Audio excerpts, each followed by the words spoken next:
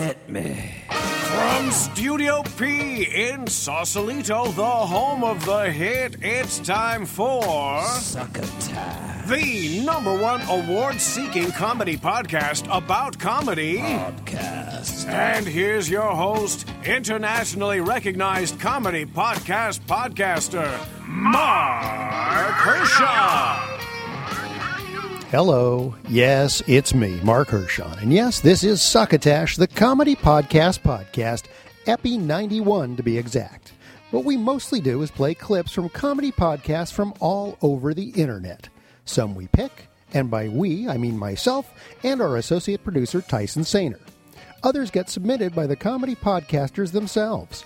Still others are suggested by listeners who want to make sure that their favorite podcasts are being shared with others. This time, we've got a half dozen clips lined up and ready to roll for this episode. And we also have a special guest as well, Nick Revel, one of the creators and hosts of No Pressure to Be Funny, which is a very funny panel show out of England. I wanted to put together a show where you could have a combination of mainly comedians talking, but maybe a pundit from journalism or politics or some kind of non-government organization or whatever, so that you would have a mixture of serious, so that the gags were there to discuss the story rather than just using the story to get gags. Right. Because I just felt that a lot of the stuff I saw on TV, particularly over here, was just getting a bit shallow, really, masquerading as satire rather than doing anything with any depth. And I must say that the American models were a real inspiration, like Jon Stewart, like Bill Maher, like Colbert, and so on.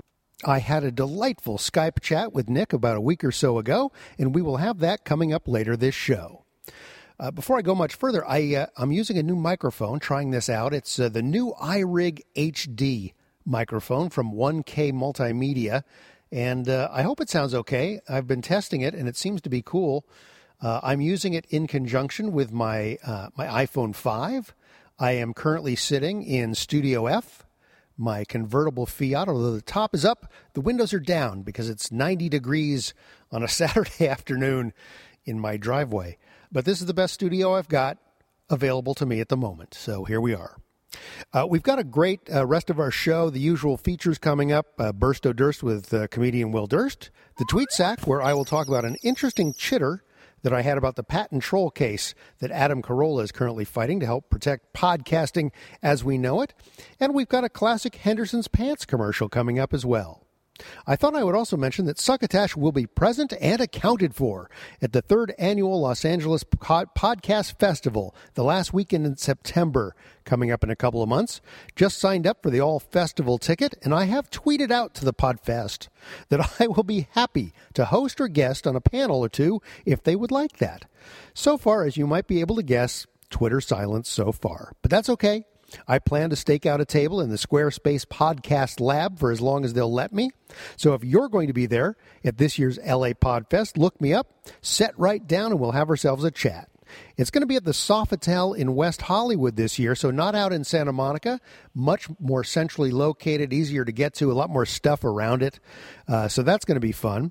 If you'd like more info, check them out at lapodfest.com. That's a free commercial for my friends at the Los Angeles Podcast Festival. We've got a nice message in on the Succotash hotline this week from a proud recipient of our brand new Succotash zipper pull.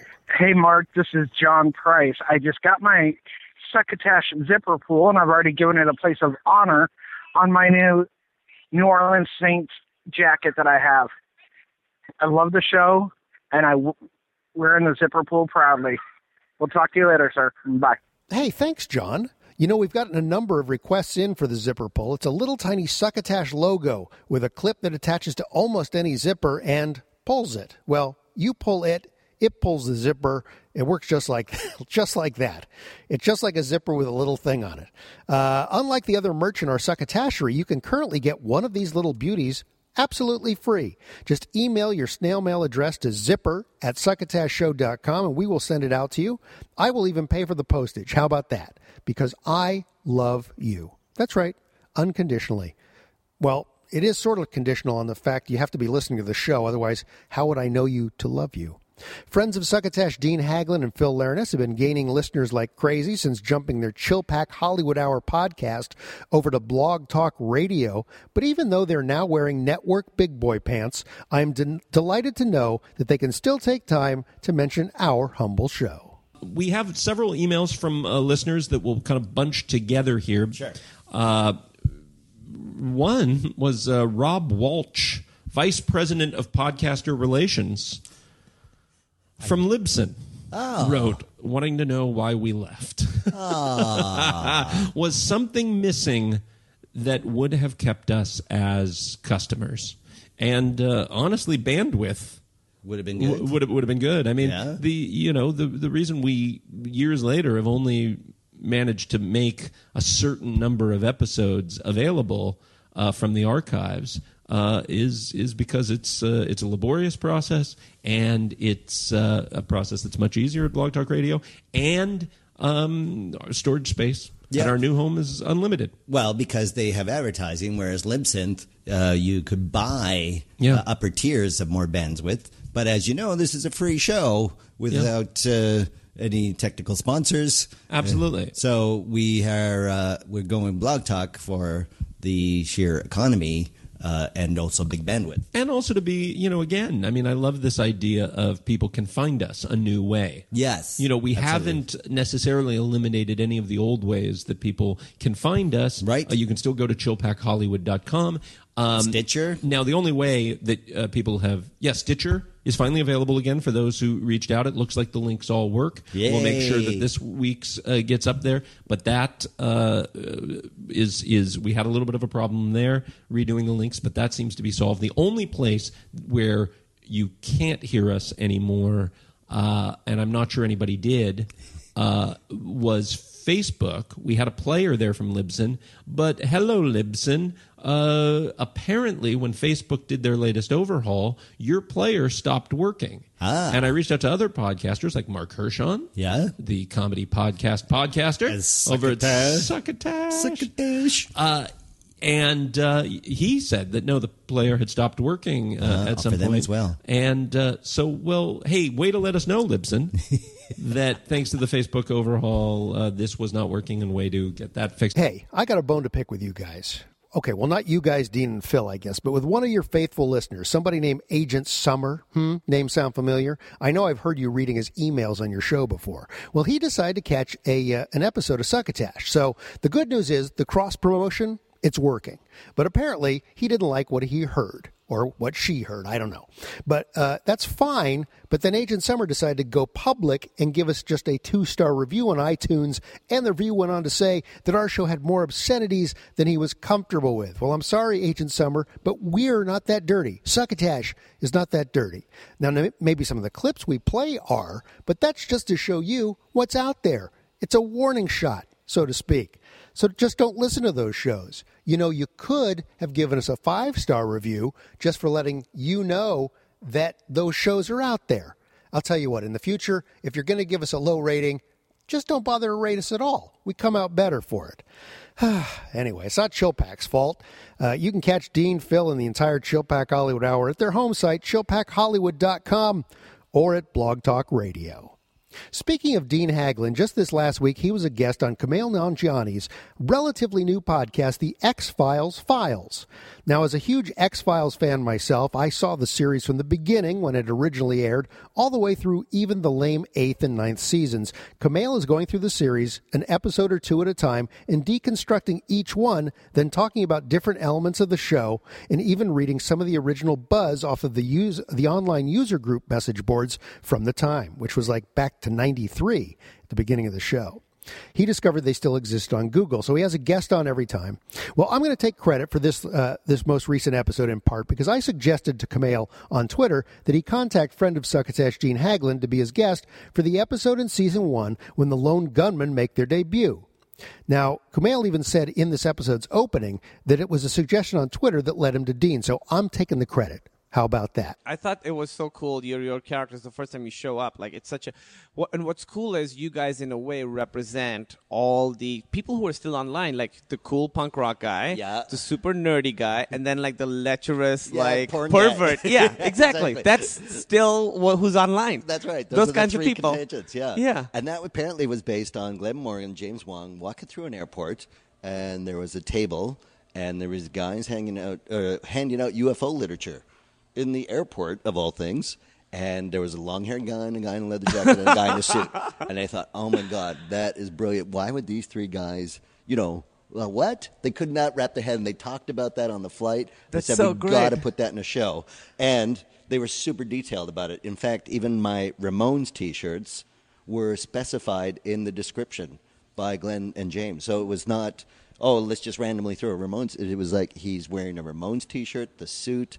Like they had it described to the T, so that when we came to set, it was like, no, you're wearing a Ramones T-shirt, you're going to have the glasses, and that's going to be your look. That's such a funny scene because, one, it sort of shows, like, Mulder looks like he's like this sort of well-put-together, very handsome guy, and then we see, you three guys, where you're all sort of, what you're saying is way kookier than what he's saying, but then you guys, who is it? No, Bayer says to Mulder, he's like, that's why we like you. Your ideas are even weirder than ours. That's right, that it caused the Gulf War syndrome. What was it? The UFOs? UFOs called the Gulf War syndrome. Yeah, we all laugh at him. Yeah. Exactly. That you're like, you're an idiot. And then it's like, oh my gosh. That's such a great scene. Your introduction is so good because each of you gets like a funny little moment. You talk about how you were hanging out with the guy who killed JFK, right? Yeah. I just had lunch with the guy who killed JFK. I've memorized all these lines. How many years later? 20? I just had lunch with the guy who killed JFK. It's an old dude now, but said he was sitting in the grassy knoll, dressed as a cop in the grassy knoll. Oh, wow. You remember the exact line. I totally remember that. I know. Isn't that weird? That's sort of bizarre that it's still in my head somewhere. I mean, that's amazing. You think I would have put something useful in there. No. That's the most useful thing I can think of. But, in fact, that is a theory, right? JFK, there was a cop dressed as in Grassy Knoll. There was a cop who was the second shooter. I also like the idea that you're just hanging out with this guy I know. They're just like years later having lunch. Yeah. So what was it like to kill Kennedy? Exactly. You get this one with your killing Kennedy money that you made.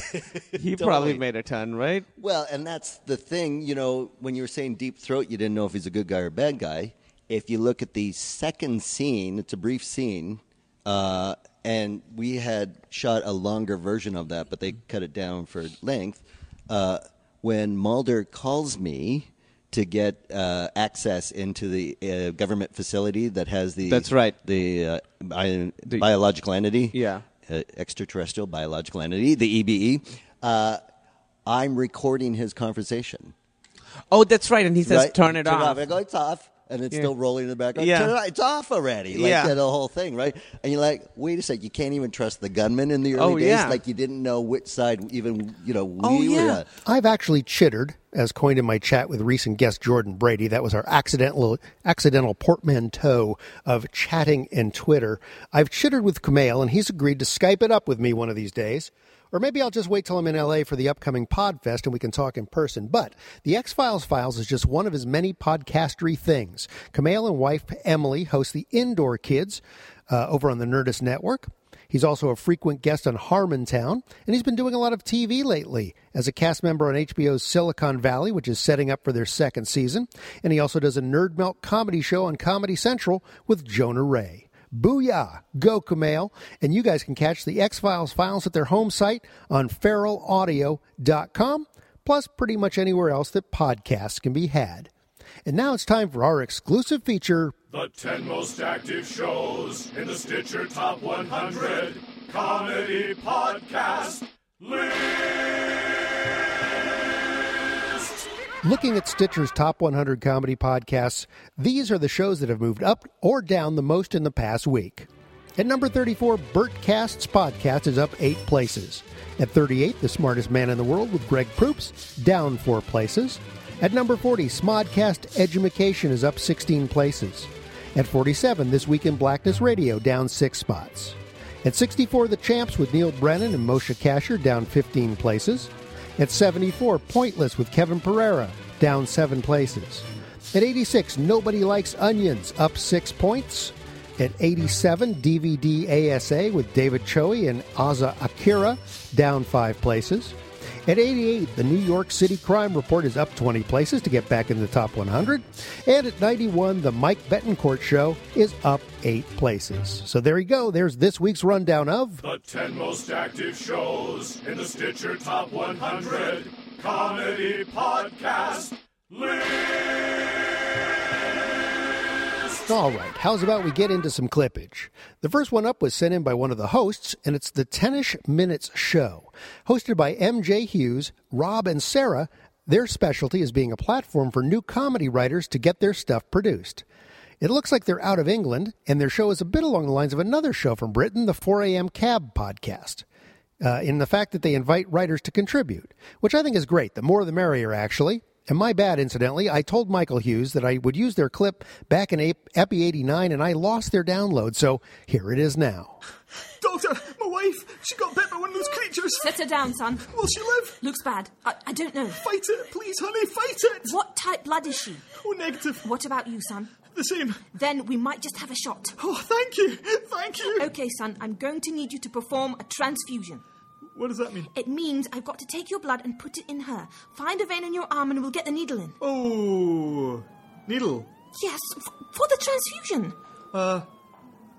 Is there any other way to do it? What?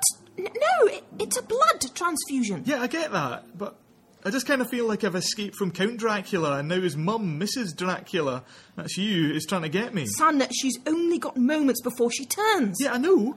And I'm saying I'll do the transfusion, but isn't there another way that doesn't involve, you know, your sharp, pointy friend there? Roll up your sleeve and show me a vein now. What about my saliva?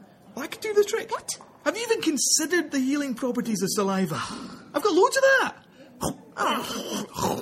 I'll grab a bucket, we'll get started. Look, that poor woman's life is hanging by a thread. We need blood. Yeah, I know. This is so hard. What? I hope she doesn't change, because that would certainly take the decision out of my hands. Sorry, son. You're on your own. Oh, no. Look at that. She's changed. Now I don't have to lose any of my lovely blood.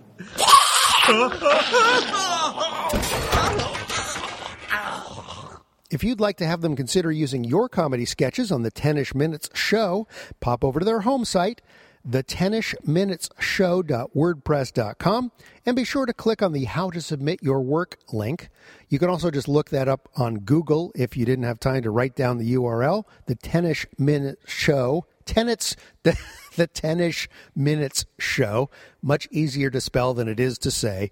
Or you can visit us at succotashshow.com and click on the title to their show, which I'm not going to repeat another time, in our blog that accompanies this episode. As Adam Spiegelman from a podcast called Proudly Resents, and we've been featured on this show, Succotash, the comedy podcast with a name impossible to spell, but fun to listen to. Every week I become aware of more and more podcasts that demonstrate that we are in the midst of micro-targeting our audiences here in podcast land. Our associate producer Tyson Sainer nipped this clip from Felice Navi Pod with host Tony Thaxton. The show year-round is in the spirit of those old Christmas specials on TV like Andy Williams used to do. On episode 24, Tony's guests were Carol Spinney, the voice of Big Bird and Oscar the Grouch from Sesame Street, and Dave LaMattina. All right, I'm sitting here with Carol Spinney and Dave LaMattina. Am I saying it right? You are, yes. Okay. Nice. And I think we also might have a couple of friends here as well. Oscar? Yeah, me. I'm first. And Big Bird's here as well? I am Oscar the Grouch. Yeah, but I am Big Bird. And the film's called Oscar. How do you like that? I don't like it one bit. It's a huge thrill to have all of you here. Thank you so much for taking the time. Never thank a grouch. I'm sorry. Forget I said it. I've already forgotten. Who are you anyway? You know, Oscar, just be quiet. I'd rather have say just shut up. That's not polite. Well, that's why you should say it. Okay, shut up. Wow, what a rude bird. Pulling out the ugly side of Big Bird. I never thought I'd hear it. I didn't know I had one. Excuse me. Well, thank you guys so much for taking the time. Thank you. Just for anybody listening to this, kind of the backstory is the I Am Big Bird movie that is touring festivals right now. Did a Kickstarter a couple years ago, which I donated to. And thank you for that. Absolutely, my pleasure. And I was just for Carol and Oscar and Big Bird's sake, I used to tour around the world as a professional musician for a long time, and I kind of tried to play that band card after I had donated to the Kickstarter, and I contacted these guys. The band card worked because Chad was such a huge fan of your band. He's like, I can't believe Tony got in touch with us. This is awesome. Yeah, so I reached out and just kind of said who I was. It's like, I'm in a moderately successful band, and if there's anything I can do. Well, you're lucky because it wouldn't have worked with me. Nothing works with you, Oscar. So yeah, I never imagined to even really hear anything back, and they were like, well, next time you're in New York, we should set up an interview. And I thought, cool, and then we did it. And then I thought, oh, they'll never use it. And now it turns out I'm actually in the movie. So it's an honor to be sharing I didn't recognize you. You know, it's funny, this is the first time we've talked about this, but your interview was going to be one of this, we're going to do this whole thing where we interviewed a bunch of fans, and then the film took a little bit of a different turn, and we didn't end up doing a bunch of fans. But what you said was so perfect for the opening of the film that we're like, well, we got to keep this in. So awesome. It's a bit of a non sequitur, but it totally works. You know, so it was such a good sentiment. Like we literally went through and said, does anyone else say this? And we're like, nope, Tony nailed it. Nice. Well, my plan worked then. Turn that up just a little. But yeah, I just gosh, I feel like there's a million things I would love to ask you. I grew up. You can go right ahead. Such a lifelong fan, as so many people are, and I'm sure you hear all the time. But it's not a bad thing to hear. Understandable. But it's pretty incredible that is it 45 years now? 45 years, yeah. It doesn't feel like it. Yeah. Maybe 28, 30 years. Well, if you just lump them all together in a memory, it doesn't seem anything like 45 years. Yeah. But I was 35 when I started, so that makes me 60 or 70. I don't know, something. I don't count. Right. He can count. And I think I read somewhere recently that you were saying you kind of just you want to go at least 5 more years. I heard. Oh yeah. That's great. Definitely. That'll be an even 50 then. Well, yeah, but I always use the word at least 50. Right. Years. Right. I don't want to have it. There's no cutoff demanded. And Sesame Street's very nice to me about that. That's great. I can do it.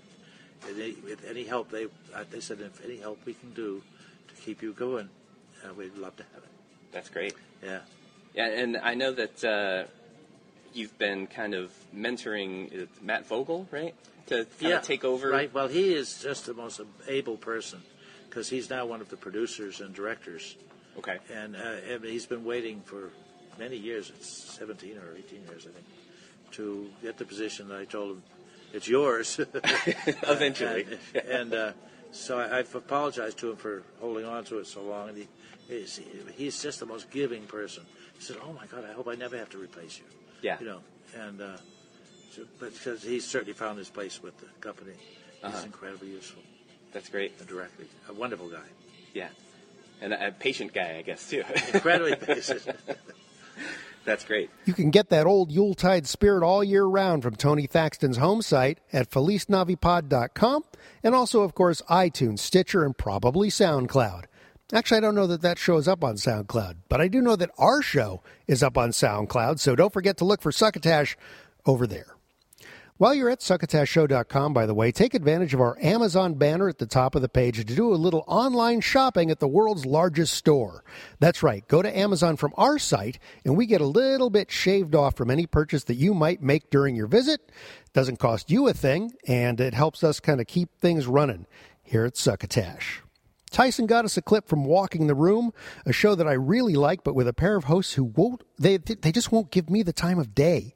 The couple of times that our paths have crossed, I've tried to get them in front of the microphone. I even got all dressed up one night with my pants and everything to go chat with them at the Punchline in San Francisco, and it was all set up in advance, and they ended up blowing me off. Sure, hey, I get it. Famous comedians, busy writers, important podcasters.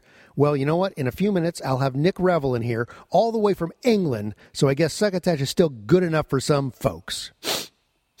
All right, here's Walking the Room. Did you see the guy that I Okay, so I brought you in on it because I said, please don't listen to our podcast. Did you see that guy that tweeted at me where he said, hey, I think you're really funny and I enjoy all your work, but you're a fucking moron.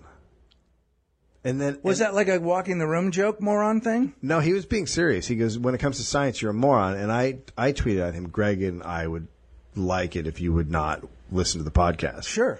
And he's like, no, I'm still going to listen to the podcast. Okay. You're just a moron. And I said, well, just so you know, you're listening to something and the people doing it don't want you to listen because you're a fucking asshole. Yeah. What is the deal? Why would he? Why do people feel the need to tell you stuff? But here's the other thing. No shit. No fucking shit. But here's the other thing.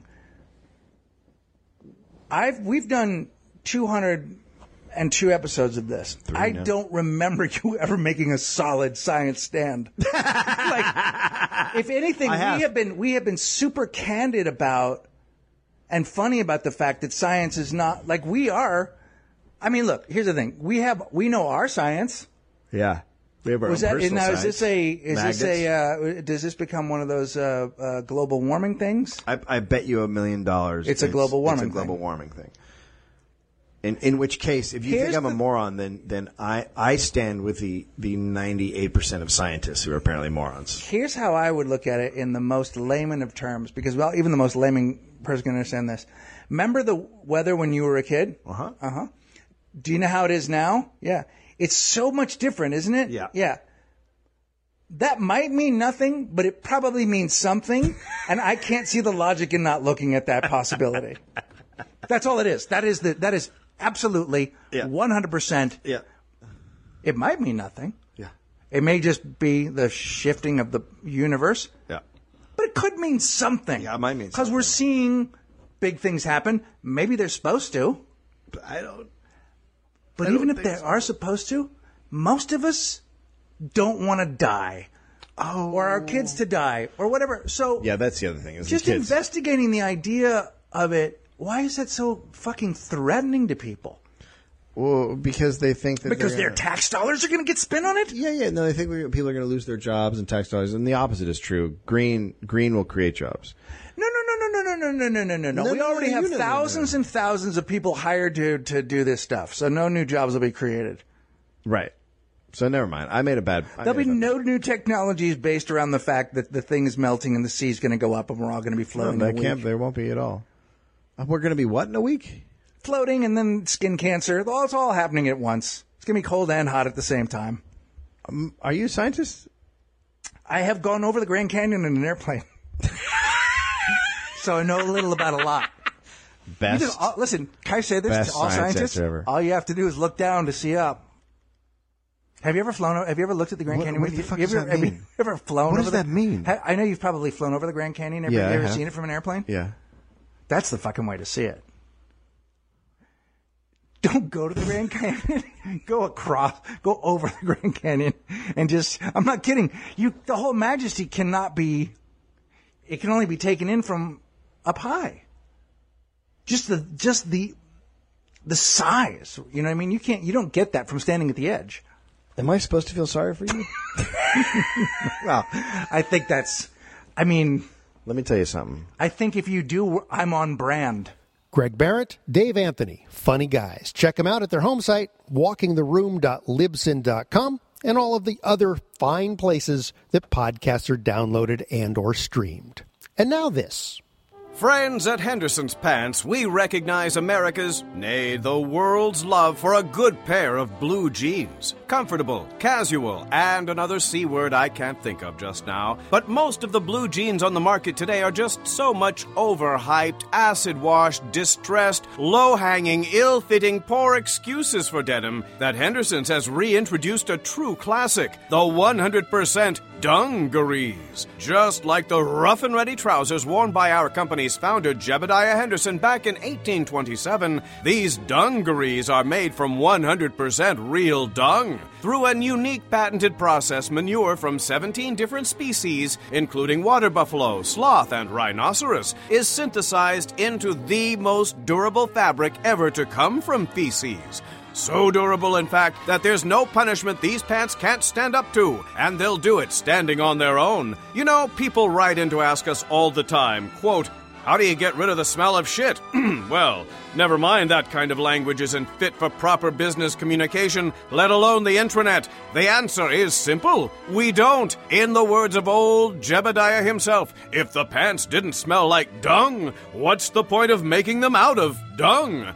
Back in the 1800s, people only thought of Henderson's 100% dungarees as only being fit for the farm. But nowadays, of course, with the entire world knee-deep in doo-doo, whether it's the boardroom or in the classroom, from Wall Street to Main Street, anywhere's the place to be in your flagrantly fragrant Henderson's Dungalicious 100% dungarees. Originally designed for the farmer in the dell, demons in hell, and Batman smells, Robin laid an egg, Batmobile lost a wheel, and the Joker got away. This is a lot of shit, you know that. If I didn't need this job... That's Henderson's, makers of fine trousers and pantaloons since 1827, and now back to Succotash. Okay, before we get to my interview with No Pressure to Be Funny's Nick Revel, let's fish around in the old tweet sack. First up, and this goes back a couple of weeks now, I had an exchange with someone on Twitter with the handle The Patent Pirate or something like that. It was a new account. And now that I go back trying to find those messages, I can't find them. So maybe he already deleted his account. I don't know. But they were in response to our tweet that we put out to help support Adam Carolla's fight against this patent troll that's trying to strong-arm the bigger shows into paying a licensing fee for something they really shouldn't have a claim on. Now, this patent pirate tweeter was ranting that I should listen to Adam Curry's podcast where he takes Carolla's arguments apart, which I did, and Curry does. But Adam Curry seems to be barking up the wrong tree without a paddle. I tracked down the patent itself online, and although it's a bit technical, it also seems to be protecting something different than what we podcasters are doing with our show. It was originally designed for actually things on cassettes, and then it was updated to include things on DVDs or CDs, and then eventually in 2012, this was dated back to the 90s, but then they updated it in 2012 and tried to horn in something having to do with the storing music on a playlist. And so I think the reason Apple has been paying these guys a licensing fee is because that's what they do. But from the podcasting end of things, the patent really doesn't seem to apply to us. So I think this case is actually in the right place that Mr. Carolla is up to. So come to our site, succotashshow.com. There's a link there if you want to help out the fight against the patent trolls. Throw them a few bucks. That'll be helpful. Anyway, I explained all that to Patent Pirate, which is not easy to do, 140 characters on Twitter. And he actually checked it out himself and agreed with me. So there, justice wins. Or something like that. This week, I've reviewed the Judge John Hodgman podcast over on SplitSider.com for This Week in Comedy podcast. You can also catch that review up on Huffington Post. And I would also like to say goodbye to Bradford Evans, who has been the editor at SplitSider.com that I've been sending my reviews to every week for the past couple of years. He's moved on this week to pursue his own comedy writing career. Seems like a very nice guy. I wish him all the luck in the world.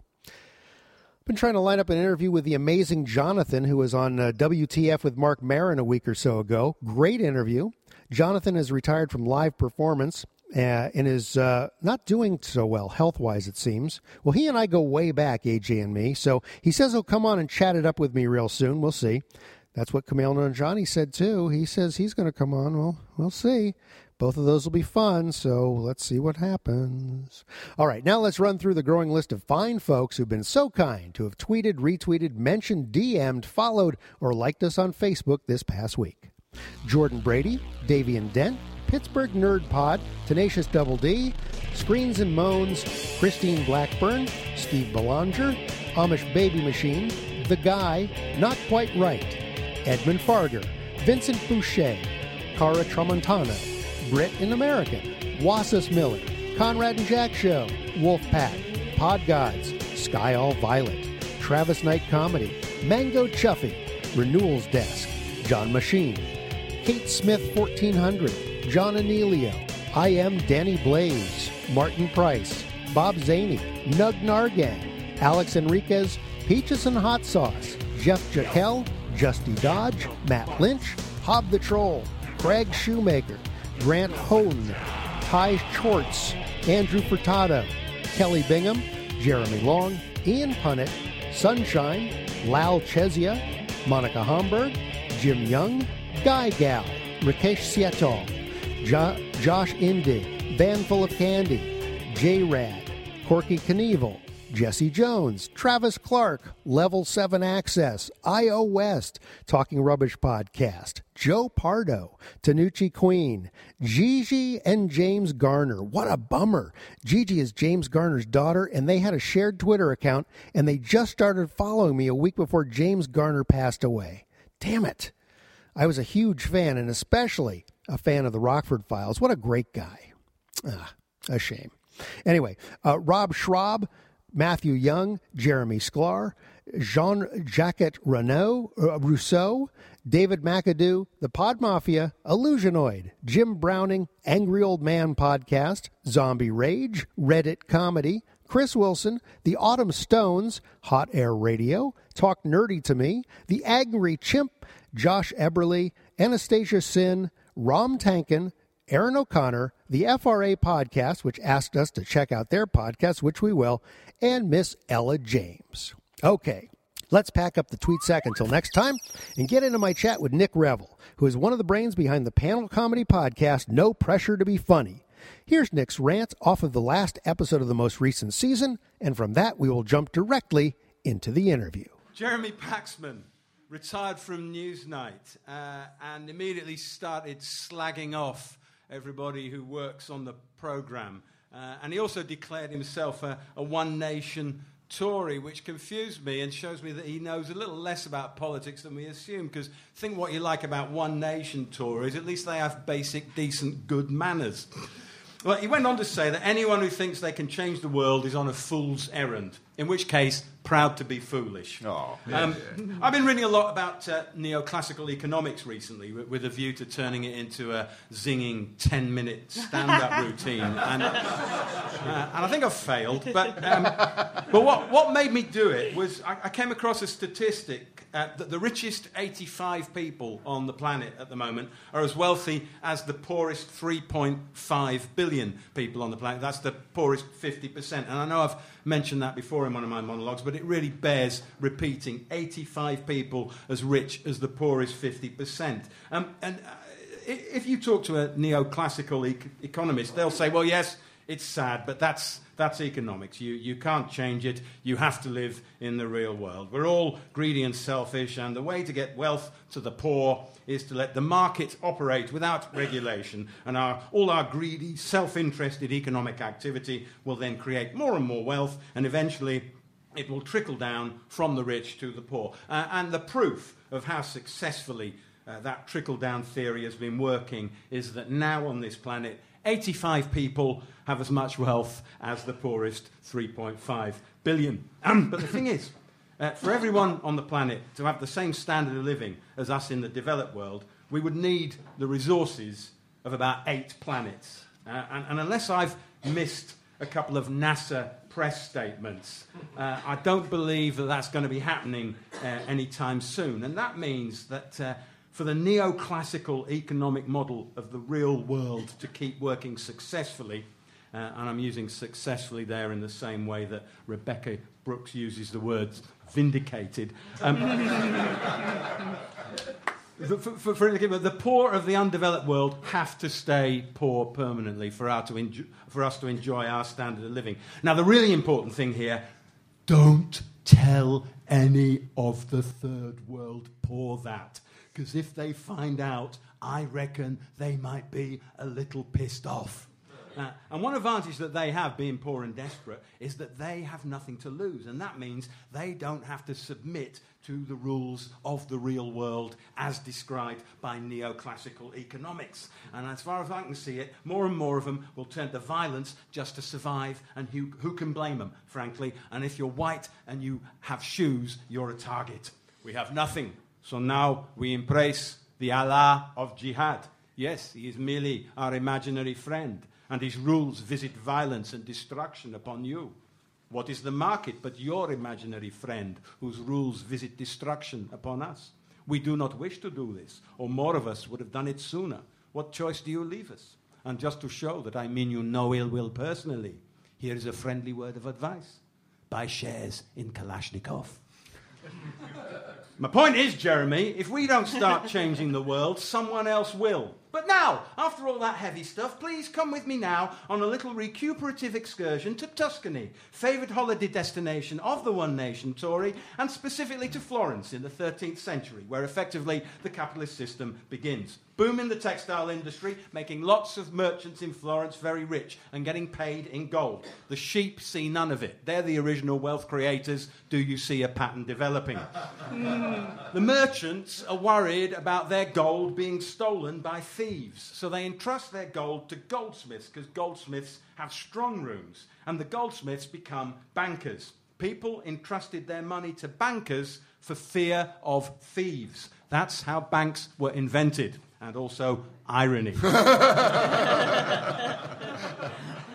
The next two developments, fractional reserve banking. They have 100 gold pieces in their strong room. They start issuing banknotes at a rate of interest, lending them out, saying, this is worth 10 gold pieces. If you come back to the bank, you can get your 10 gold pieces. And they hit on the idea that they can issue notes for more gold pieces than they actually have in their strong room, provided not everybody comes back at the time to get their 10 gold pieces. So you could have 1,000 gold pieces represented in banknotes for 100 in the bank. And that works perfectly, as even if people understand the system and they know it's happening, as long as not everybody goes back at the same time, it all works. So what I'm saying is the system is a figment of the imagination. Faith that money doesn't literally, money that doesn't literally exist except as a mutual agreement in people's heads is actually worth something, and it works fine. The reality is partly in the vault, but mainly in people's heads. The other thing that happens, right? Christians start lending money at interest. Just one problem, money lending is condemned by the Bible, so you go to hell for it. So it's a tough moral choice for these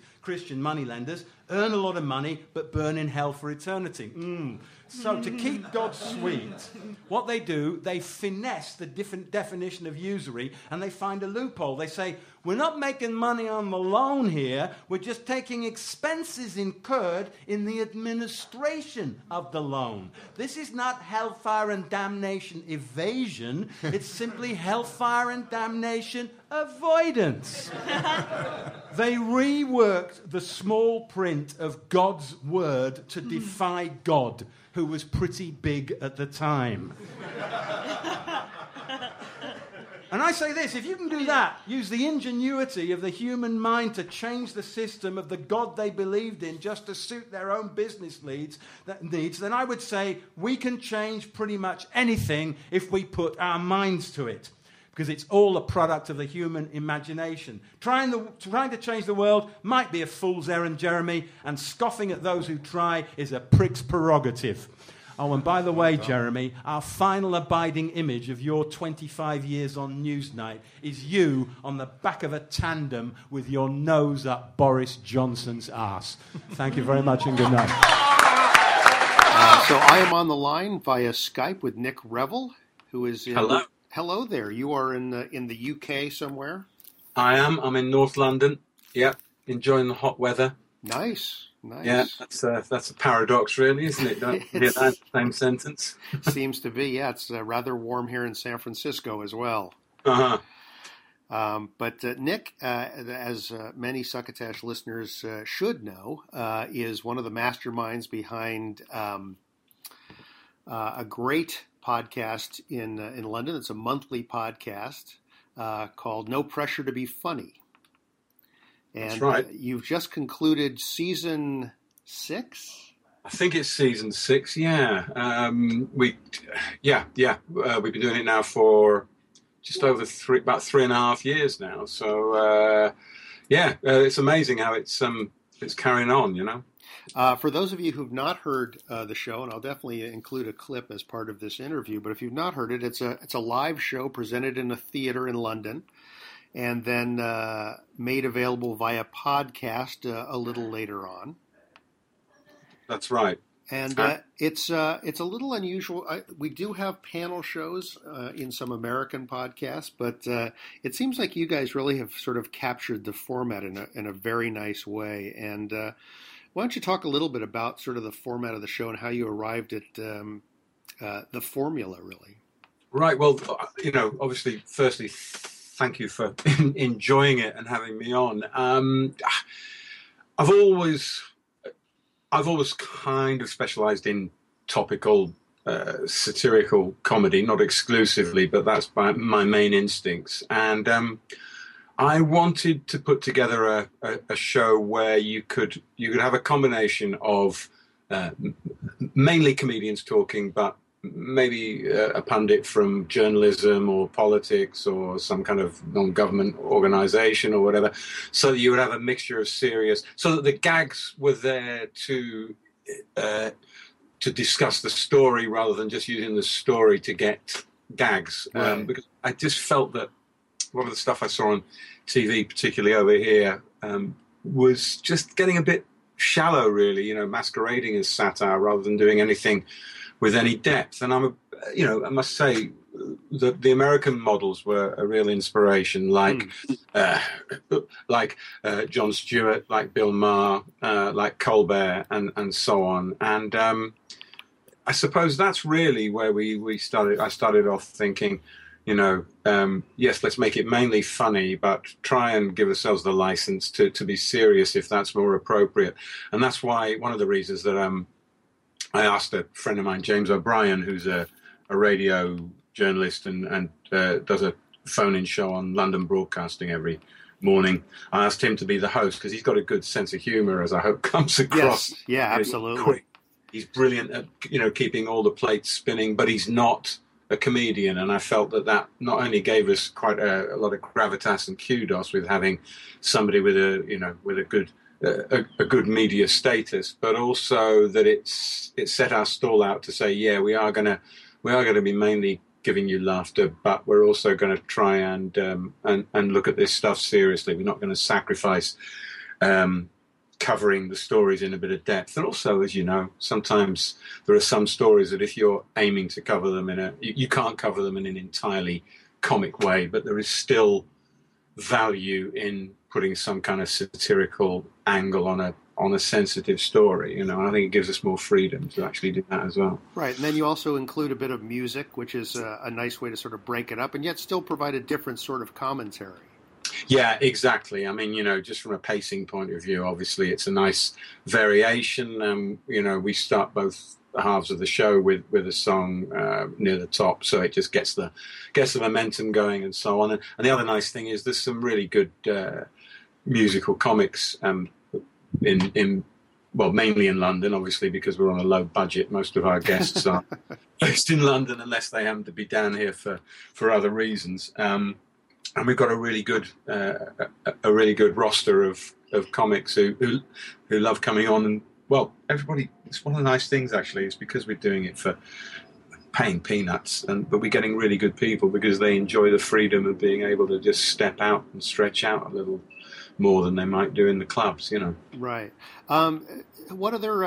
I think there's one or two other people that have sort of helped you sort of bring this format along, if I'm not mistaken. Yeah, well, principally myself and Alistair Barry, who's another really, really good stand-up comedian and an old friend of mine. And again, he's always got a topical, satirical element in his stuff. And we actually. I mean, we've been mates for a while, but I was brewing up the idea of doing the show, and I was thinking I need somebody else who's going to be prepared to be committed to this on a long-term, regular basis. And there were a few, topical comics I had in mind, but then Alistair and I, we went down to do a gig for a friend of ours in Kent at a really nice little town called Whitstable, which is a sort of oyster capital of Kent, and it's a very sort of cool, trendy, alternative little town. And we went down there to do the opening night of this little theatre, and we stayed overnight. They weren't paying us, but they said they'd buy us lunch, and we went to this fantastic seafood. We basically got pissed in the English sense all the following day after the gig, and had some really fantastic food. And we were dubbed by our pal Nick Wilty when he came and found us. So we went to the pub after we'd been in this restaurant for 4 hours. So it's like Fraser and Niles here. You talking about the food, and so that's how we're kind of known now. Oh, that's funny. That's funny. Yeah.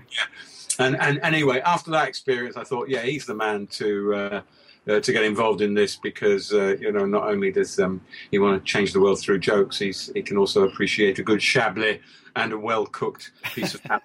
So you've got to have these priorities lined up. Of course, yeah. All important. Well, let's talk a little bit about sort of your comedy genetics. You're mostly a stand-up. Yeah, I started out at university.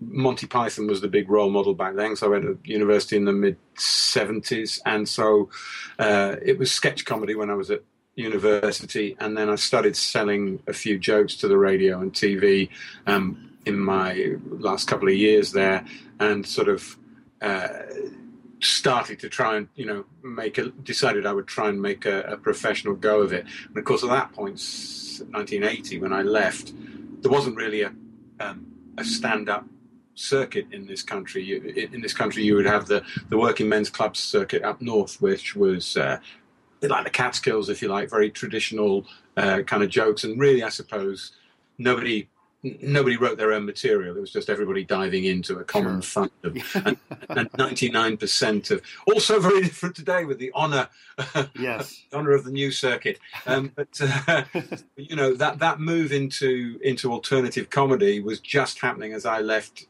university. So I had no real thoughts of being a stand-up.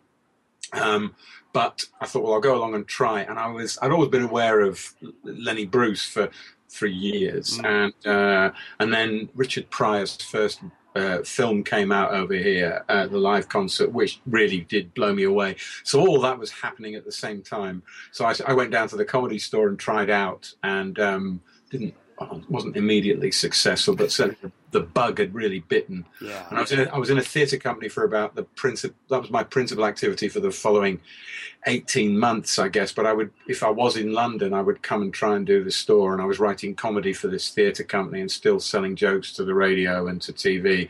So it built up from there, and it was quite exciting, really, because I guess I was on the sort of back end of the first wave of comedy. And, so you're kind of seeing the whole thing developing from this sort of, I don't know, I always think of it as the comedy equivalent of punk at that point, into this huge Frankenstein's monster of commercialism and egotism that it's become, But absolutely, it's been quite an interesting journey over those years. So that's my kind of trajectory. And I've written sitcoms, radio and TV sitcoms, and I've written a couple of novels, and I took 10 years off doing stand-up, and I was just writing, and I did a couple of solo shows which were they were funny, but they were theatre pieces rather than stand-up, and then I jumped back into the stand-up about 12 years ago.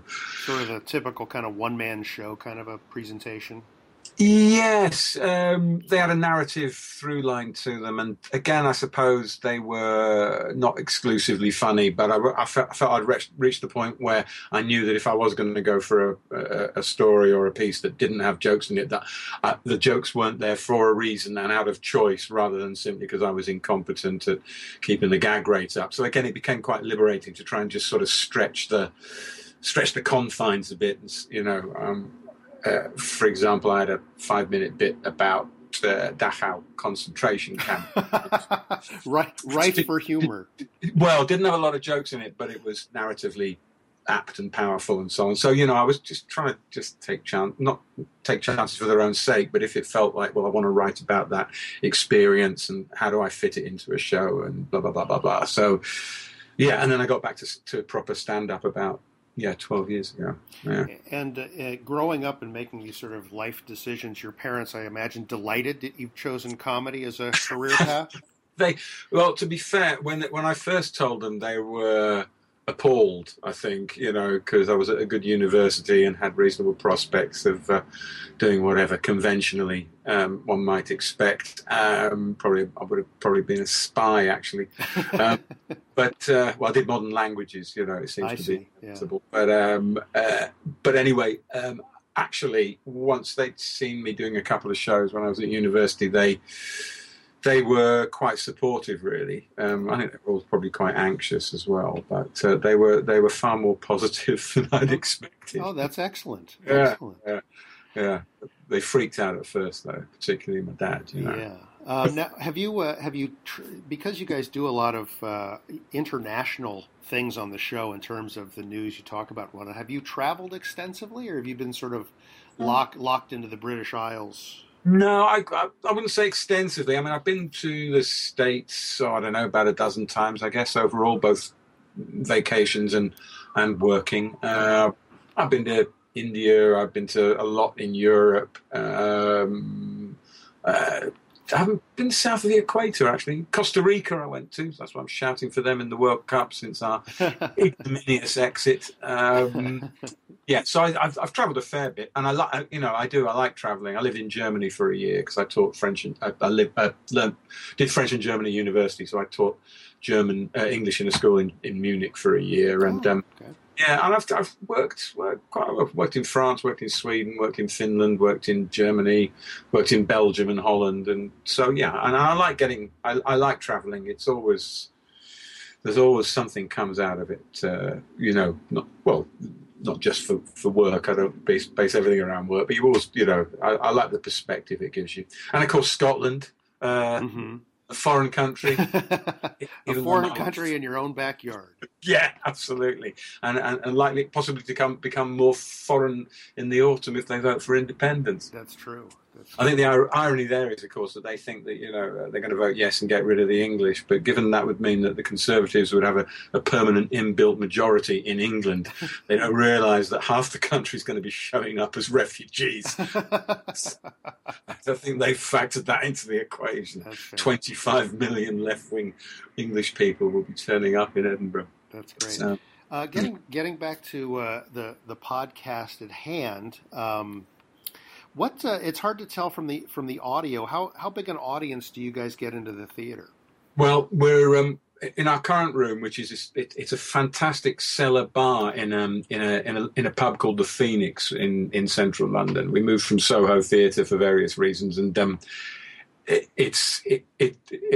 pub does a lot of quite classy comedy through the month, and the capacity in that room is about 140 if we're rammed to the gunnels. It's got a great feel, this room, and we normally get, I would say, round about 100 we're happy with, because it means that everybody can see properly, and it's not so packed out that people are losing concentration because it's too stuffy or whatever. We do actually have air conditioning, which is another thing which is really exciting. Yeah, but it went off on Sunday because the lighting and the air conditioning just blew about 15 minutes into the show. But yeah, so I would say we were averaging around about 100. So you can either be comfortable or well lit, but not the two. Exactly. We don't want everybody to have everything, because then they'll get complacent and think that life is meant to be easy. And I think that's probably the main life lesson in the show, is that you should expect nothing to be easy. So yeah. What kind of hoops do you have to jump through in booking a show like No Pressure to Be Funny? I mean, it's monthly, so you've got some time, but you probably have headaches that most podcasters who just sort of sit in their garage, or in my case, often the front seat of my car, and talk into a recorder, do not face. So what is that challenge like? Well, I suppose we always wanted to do it as a live show, and so we were always dedicated to the idea of getting an audience in.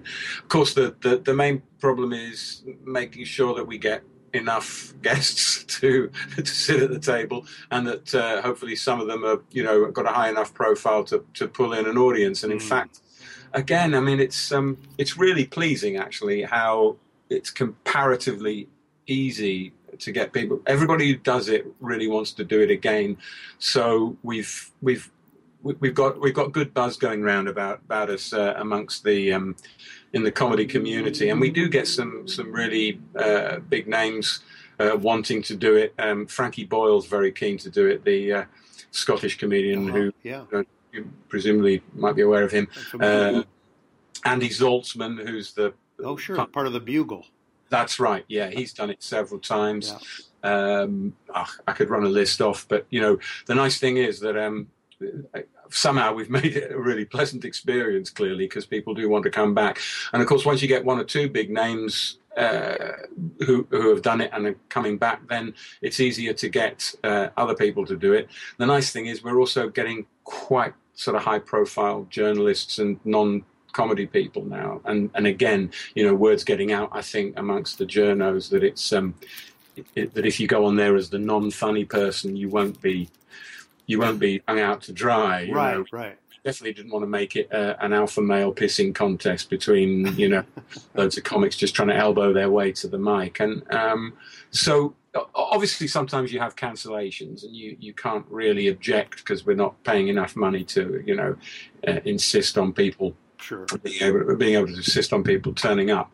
But generally speaking, it works all right. The nice thing is now that because we're at the Phoenix, one of the problems at Soho, which is a great space, but they found it difficult to give us advanced dates far enough ahead for us to be able to plan the rest of our careers and, offer dates to people far enough ahead. Whereas at the Phoenix, we're on a permanent agreement on the last Sunday of every month, so we all know where we are, so we can book ahead much more easily. Oh, that's great. Yeah, it takes a lot of the stress out of it. We did do 6 weeks in a row at Leicester Square Theatre, and that was really hard work because there were just two of us putting the script together and doing everything and booking and blah, blah, blah. And, of course, making sure that you had enough guests for a weekly show for 6 weeks was extremely stressful, I must say. The other nice thing about doing it monthly is that it means you can just pull in the stories from a whole month, and it kind of just affects the rhythm sometimes. It means you can just be a little bit more considerate of the longer view of a particular story as well. And I think that suits this balance that we're trying to get between it being mainly funny but not entirely so. Yeah. Now, how much editing do you end up having to do before it goes to podcast? Because with a live audience, it's hard to cut completely imperceptibly. So I've noticed some edits here and there. But how much generally goes into the show?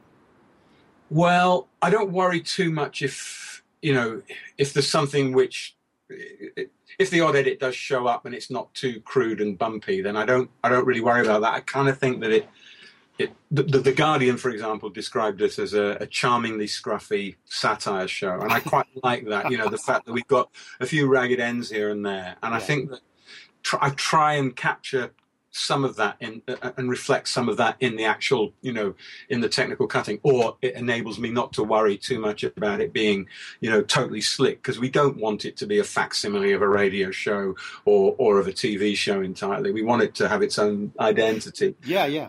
And so it's basically, I just kind of look to try and get it down to somewhere between, 45, 50 minutes, generally speaking. And, we've actually learned to structure the live show.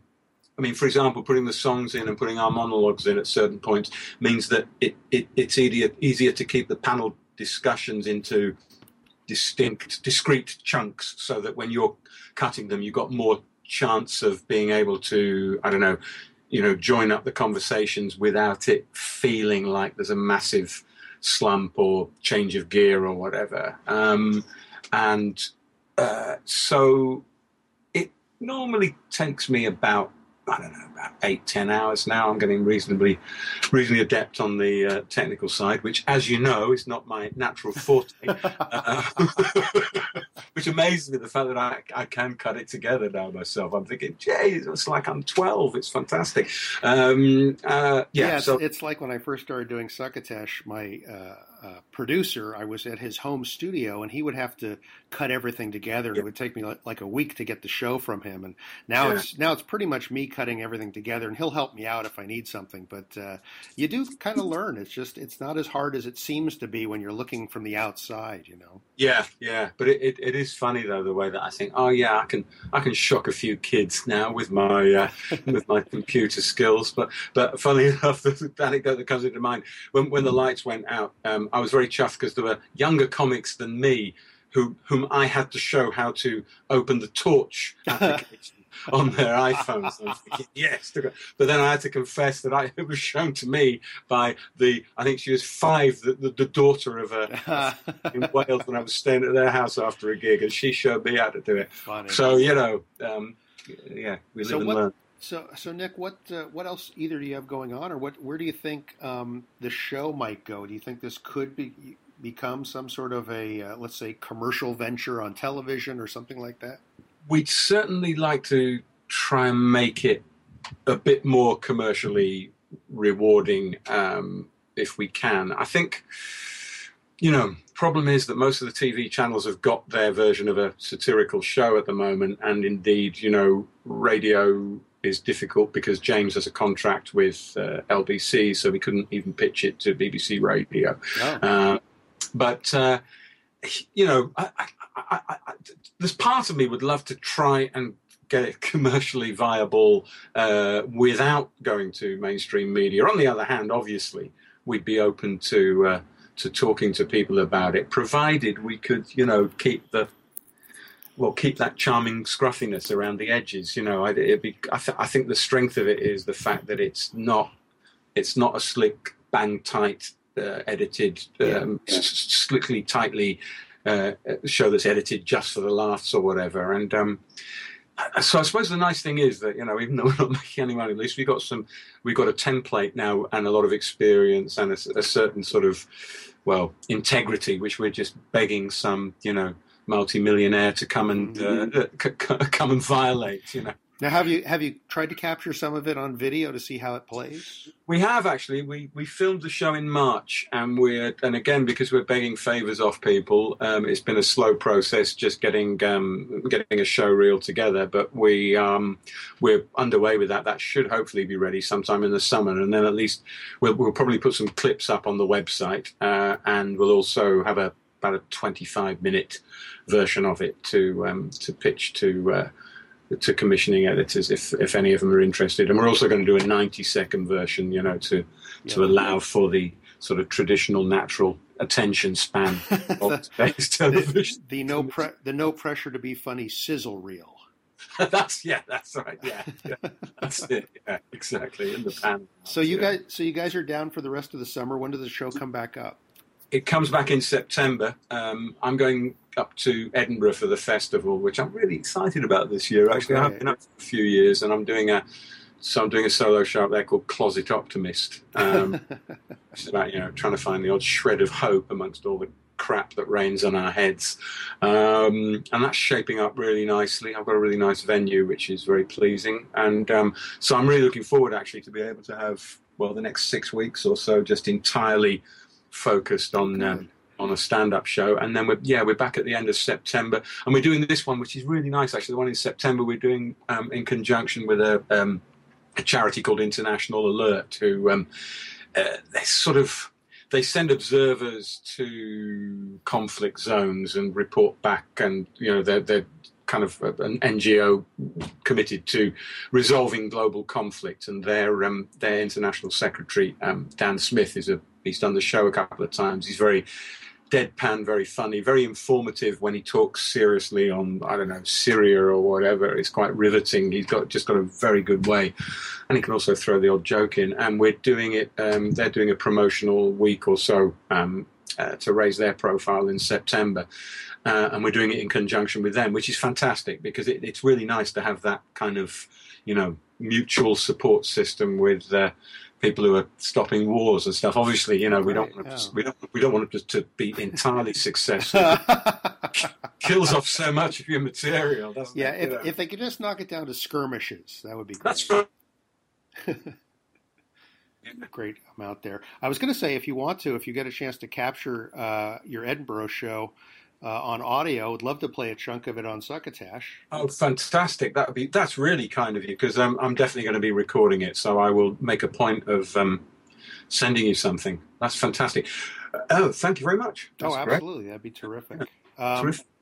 And why don't you tell folks the best place that they can find No Pressure to Be Funny before we get off the line here? Certainly. The best thing to do is to go to our website, www.nopressuretobefunny.com, and you can get information of the upcoming shows, and there's a whole library of all the podcasts and some glamorous pictures of some of our more glamorous guests. Well, great. Well, we're going to, as soon as we say goodbye, I'm going to jump into a clip here for people to get a chance to listen to it that haven't heard it before. And Nick, I just want to thank you for taking the time to talk to us, and look forward to hearing more from you as the summer progresses. Well, it's an absolute pleasure, and I'm delighted that you find the show so entertaining. And hopefully, I'll be across on the West Coast at some point in the next 12 months or so. I'm looking forward to seeing Will Durst at some point, who I haven't seen for ages. And there's a couple of the American comics going to be up in Edinburgh who I might try and see how I find my way over. That would be great, especially if you get into the San Francisco Bay Area. Please let me know, because we'll do it again in person, and maybe try and get you on stage at one of our venues here. Oh, that'd be really cool. I look forward to it. Have a good summer yourself, Mark, and take care. Thanks, Nick. You too. Take care. Well, was it you that Jeremy Paxman was talking about? When he said what? When he said these people who still think they can change the world, these people who still probably. Probably. I thought you said they're just a bunch of 13-year-olds. I mean that as a compliment. And Wayne, who asked the question, there was a second part to it, saying, is he just being a political windsock and pandering to the UKIP types, which is contained within your answer, because it's meaningless rhetoric, which UKIP types absolutely love. Something I've discovered even more about in recent weeks, culminating this weekend in an astonishing tweet from a member of the party, someone who's run for office, saying, here you are, it was a quote from the Daily Express, a cutting from the Daily Express, you're always asking what laws it is that actually damage us and why we UKIPers are so keen. Here's a whole article in the Express listing the laws. And I thought, oh, good, because there's nothing more embarrassing than asking a UKIP supporter what law it is they really object to, and then hearing the silence stretch out endlessly over the horizon. So here's an article, here's a neatly contained little article with a little Daily Express cutout, and it listed them, top 10 new laws brought in that show you the iron fist of Brussels punching the testicles of British people. It didn't quite put it like that, but that's because they don't have very good subs on the Express anymore. The number one was the labelling of fruit juice is going to be changed. Evil bastards! But this, what I find... Is that because of immigration, do you think? Well, give it time, Aisling, give it time. Yeah. Nasty bloody immigrants foreign bringing in fruit their orange, ruining our tea. What else is there, James? With their kumquats and their kiwi fruit. Yeah. What's wrong with a bloody gooseberry? That's what I want to... I get sent quite a lot of this stuff, so you'll have to indulge me. See, they tried it twice with the jackboot and failed. Now they're coming after our fruit juice. Exactly. But you see, it's funny until it's sent to you in earnest by several thousand people as part of an orchestrated campaign. What a nice guy. Looking forward to hearing his bit from Edinburgh as well. Before the new season starts, you can go back and binge listen to episodes of his show at nopressuretobefunny.com. And as a little bonus, I'm going to tag this episode of Succotash after Bill Haywatt gets done with the closing credits with a very funny World Cup-related song from the last episode of No Pressure to Be Funny by James Sherwood. Before that, we officially close out this episode with our Burst o' Durst. This week, political comedy fixer Will Durst congratulates the GOP for doing nothing, and doing it very well. Hey guys, Will Durst here to congratulate the GOP for following the will of the people and accomplishing absolutely nothing, obscuring their inaction by coordinating a party-wide Force 5 frenzy that would make rabid hyenas jealous. Something about Obama drives them crazier than chocolate banana fritters with raspberry sprinkles in a bento box. Maybe it's because he's the smartest guy in the room and isn't shy about sharing that opinion. Maybe he's the anti-Bush, or because he looks different, extremely different. Could be they just want to stay in practice. Whatever it is, they don't get him, and they don't want to get him, and think it's a doggone crime that anybody else gets him. So now they're busy derailing any possible agenda by throwing a slew of dastardly insults onto his person. Dick Cheney called Obama the worst president of his lifetime, which is a mighty coincidence, since a lot of people think that Dick Cheney was the worst president of Obama's lifetime. John Boehner announced that he's going to sue the president. For what? Not even he knows, but you can be sure the term smarty pants is going to be bandied about. Sarah Palin called for the POTUS to be impeached. And Sarah Palin, demanding the punishment of someone for not properly fulfilling an office, Has to be one of those pot with the kettle and the color black situations that we've heard so much about. Rick Perry said the president is behind a conspiracy responsible for the throngs of Central American kids crossing the border. And along with his new glasses, Rick Perry correctly pronouncing conspiracy is a huge upgrade. With Mitch McConnell in the Senate and the House and the Supreme Court lined up against him, it's amazing that the president has passed anything through Congress. Makes you wonder if we'll be able to affect positive change ever again. This political paralysis may just be the new normal. Instead of status quo, status no. America has gotten stuck unstuck. For Succotash, the podcast of comedy podcasts, I'm Will Durst. There's more Will Durst to be had at willdurst.com. He tweets at Will Durst on Twitter, and you can like him on Facebook, too. Bam! Epi 91 of Succotash is basically over. Done. Kaput. If you've got a comedy podcast yourself, or you're a listener to a comedy podcast that you think we should be listening to, our announcer Bill Haywatt has all the information you need to get that information to us. Please check out my podcast reviews every week as part of This Week in Comedy Podcasts on splitsider.com, and also my solo review that I shave off and put up on Huffington Post. This show has been a hoot. Don't pollute, and don't forget to please pass the Succotash. You've been listening to Succotash, the comedy podcast with your host, Mark Hershon. Brought to you by Henderson's Pants and... Imagine your company's name right here. Find us on the web at succotashshow.com, on iTunes, on Stitcher Smart Radio, and on SoundCloud. You can also hear us streaming and like us on Facebook. Follow us on Twitter at Succotash Show. Email us at marc@succotashshow.com. Or call into the Succotash hotline at our non-toll-free call number, 818-921-7212. That number again is 818-921-7212. Succotash is produced and engineered with the kind assistance of Joe Paulino, through the auspices of Studio P Sausalito, home of the hit. Our associate producer is Tyson Sainer. Our musical director is Scott Carvey. Our booth assistant is Kenny Durges. Until next time, I am your loyal booth announcer, Bill Haywatt, reminding you to please pass the Succotash. Goodbye. Please join me in welcoming to the stage, ladies and gentlemen, James Sherwood.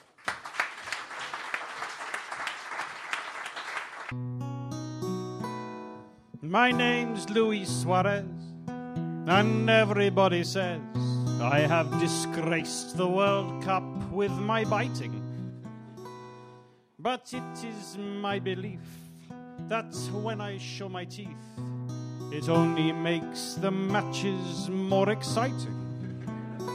After my supposed crime, I have 4 months of spare time. I can't do football things or visit football places. I'm public enemy number 1. What am I supposed to have done apart from eating other players and being racist? Now I'm out of the World Cup. I have my lifestyle to keep up, but no well-paid football games with which to fund it. So I offer my expertise to any TV companies who are after quite a different kind of pundits. All these so-called experts say how they think that we should play and how this World Cup is one to savor. Well, I've tasted the atmosphere, I've smelt the players' fear. I can give a much more accurate flavor. The Spanish are quite fishy, Argentinians taste of steak. Iran are like a Kit Kat, pretty good on a break.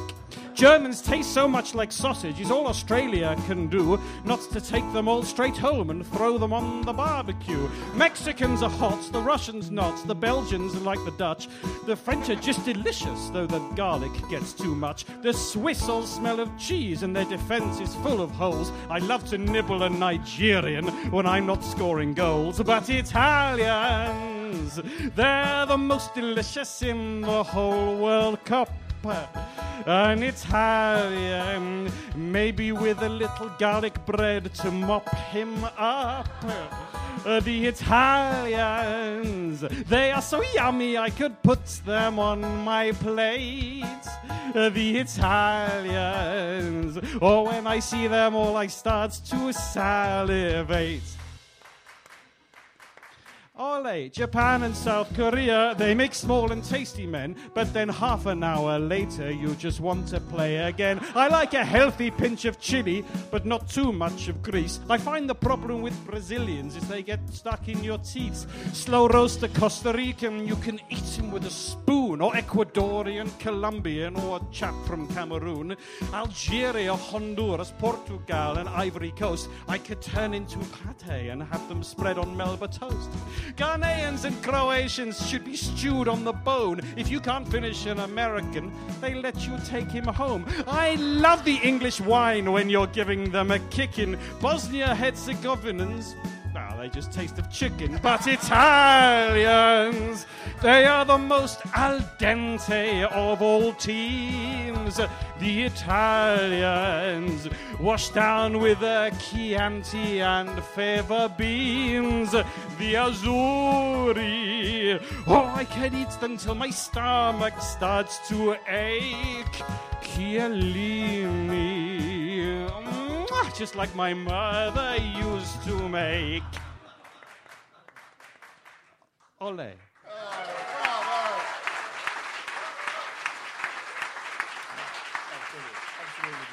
James Sherwood, ladies and gentlemen, James Sherwood.